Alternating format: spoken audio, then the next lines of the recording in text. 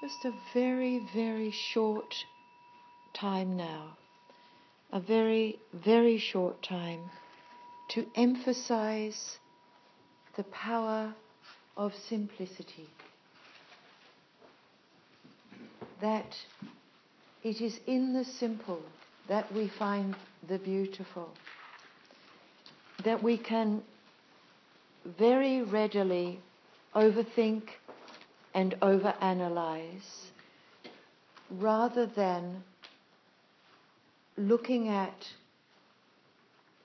outcome. Does this work? Does this make sense? Does this lift another's spirits? Does this bring me more into life, or does it take me out of life? Yeah? So the support, the authenticity of aligning conduct with contemplation and aligning conduct with reflection, making a truly holy trinity, is a lifesaver for all of us. I was almost tempted to say almost all of us, but I'd actually say all of us, because even if we called it something different. So how does this trinity come? We spend time in contemplative practices in order to know the mind better and to realize that its best is sometimes not good enough, that we can do better.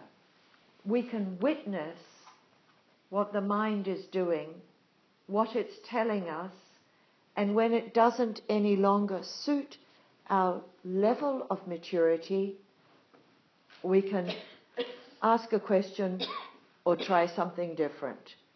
We do not have to behave at this moment in our lives as we did a year ago, or 25 years ago, or 65 years ago. We do not. We can grow into ourselves. So that is one of the things that contemplation or contemplative practices gives us. It lets us know what the mind is. But within the theistic lineages, it gives us something else too. It gives us the actual experience of I am not alone. Well, it does not mean that you have to incorporate an image of spirit that conforms to other people's experiences. It can be much, much more subtle than that. Much, much more subtle than that. And even in the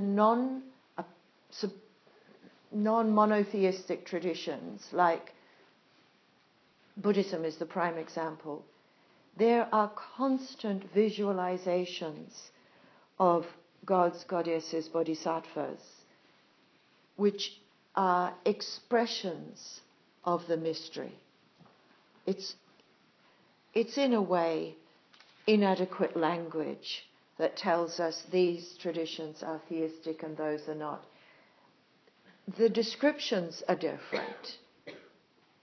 And in a way that beautifully mirrors the variety of human mind, at the same time unifying the need we have to be inspired. We have the need to be inspired. Viktor Frankl, who's a great, great teacher, his book, Man's Search for Meaning, which arose out of his experiences in the death camps of the Second World War, when he was utterly despised and his family were put to death for the sin of being Jewish. out of that, his rising was to point out that the desire for meaning is one of the most profound and life-preserving impulses of the human soul, which is not to say that those who died had any choice in the matter. It's only to say that his observation as a very careful psychoanalyst was to observe that in those who were still living, the feeling of living for something beyond oneself was literally life-saving. Living only for oneself is literally life-denying. So that also goes to our question about our social justices, impulses. They're actually life-giving. And we're all very fortunate for them. In this little book which I picked up, Henri Nouwen, who was trying to renew his inner reality, spoke of the discipline of contemplative prayer from a Christian perspective. And he says this, and I thought it was very helpful, through contemplative prayer, because many of the teachers at the very moment, like Richard Rohr, or the teachers like Thomas Merton, are really tending to this relationship between the contemplative and the active. Actually, it's all action. It's a different mode. So this is very helpful. Through contemplative prayer, we can keep ourselves from being pulled from one urgent issue to another and wearing ourselves out, which is the antithesis of self-compassion, so that we more and more give from a place of the rescuer, which is not the place of the self. Yeah? We give it from more and more. That's why people say, oh, I have compassion fatigue. That's because they're thinking they're doing it all by themselves. You'd be fatigued in a day. Through contemplative prayer, we can keep ourselves from being pulled from one urgent issue to another and from becoming strangers to our own and God's heart. What a sentence. So in contemplative prayer or meditation or being or sitting under a tree or listening to something exquisite or holding another person's hand, we are returned to the heart. Yes, sorry, Stephanie, the strangers to ourselves. Yes, I'll say the whole sentence again because it's worth writing down. Through contemplative prayer, we can keep ourselves from being pulled from one urgent issue to another and from becoming strangers to our own and God's heart. I think we could also add, it keeps us from becoming strangers to the heart of those people around us who are supporting us. Yeah? The third part, I'll leave this here and you can copy it down if you haven't got it down. The third part of what I think of as this Trinity reflects very strongly on consciousness and conscience because it's reflection. So we have contemplation, the renewal of self, action, the so-called spending of self, and reflection on our skill, our skillfulness, where we need more resourcing, inwardly and outwardly, where we need more care, inwardly and outwardly, where we are reading with sufficient subtlety the gospel of the land, the gospel of the face, the gospel of the effect that we are causing. Yeah? and owning our power in it, owning our responsibility in it. Coming back to contemplation. None of these is separate from the other. Contemplation, action, reflection. That's what you've experienced on retreat. That's what gives you retreat. So this is also what you take home, because this is the Trinity that lives in the mind, the heart, the being, and the being at one with others, which is such a challenge.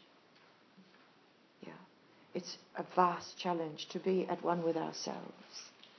It's a vast challenge to be at one with one another, and we are not alone.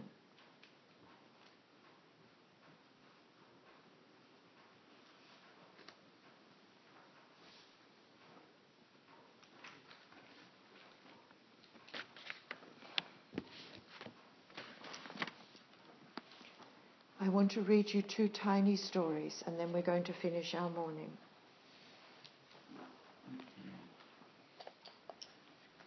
In Matthew's Gospel, there's a reference to the 2nd mile,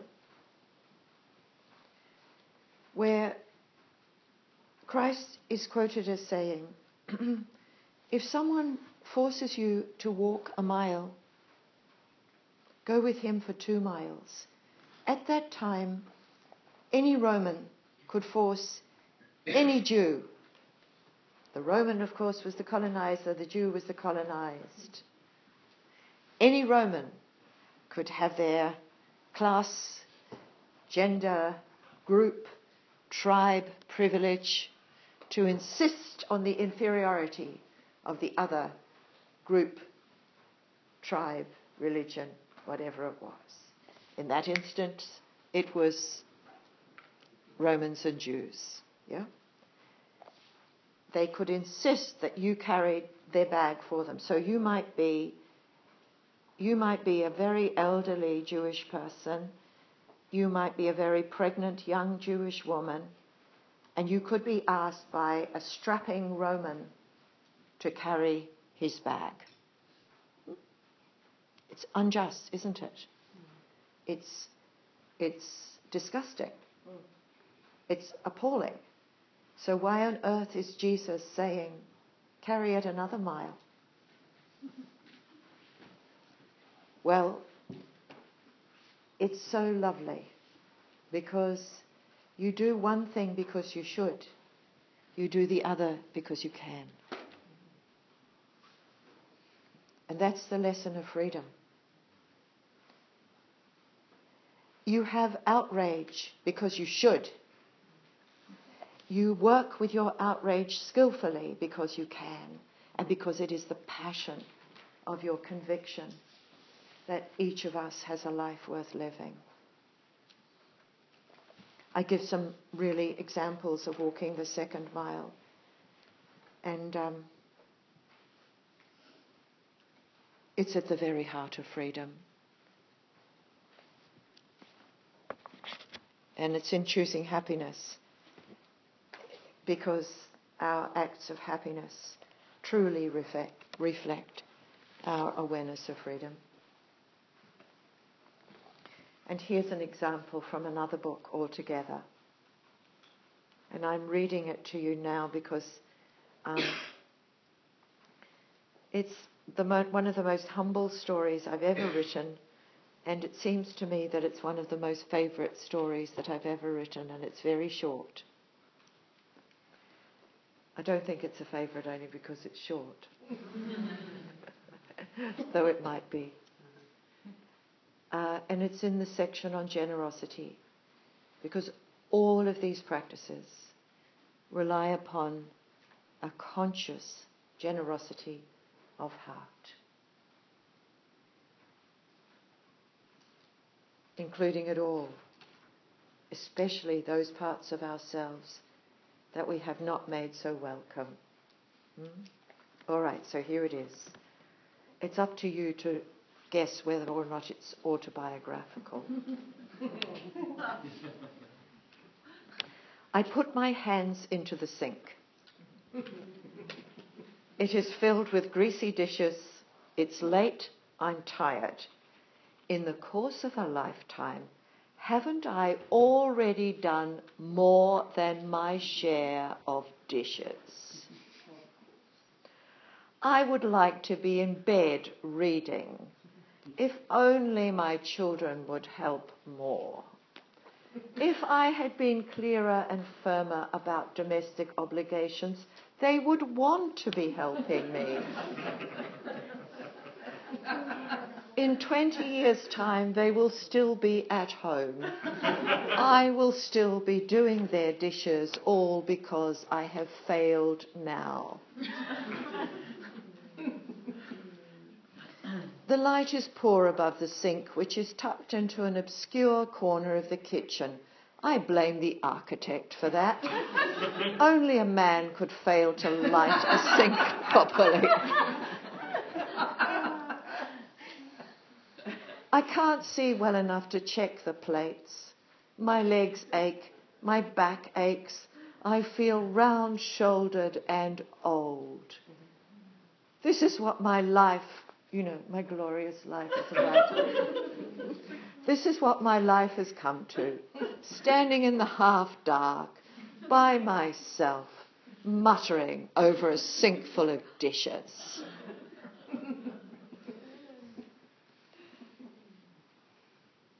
I put my hands into the sink. Slowly, very slowly, I wash a plate clean. With great deliberation, I place it in the draining sink. I bring my attention to the next plate. I watch the plate and my hands moving to make it clean.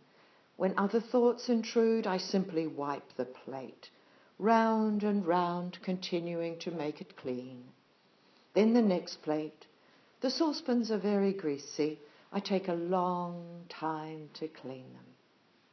This is my meditation. At the end of my meditation, I have much to thank Zen teacher Thich Nhat Hanh for, because it was he who taught me to meditate in this way. At the end of my meditation, I also have clean dishes. Om Shanti.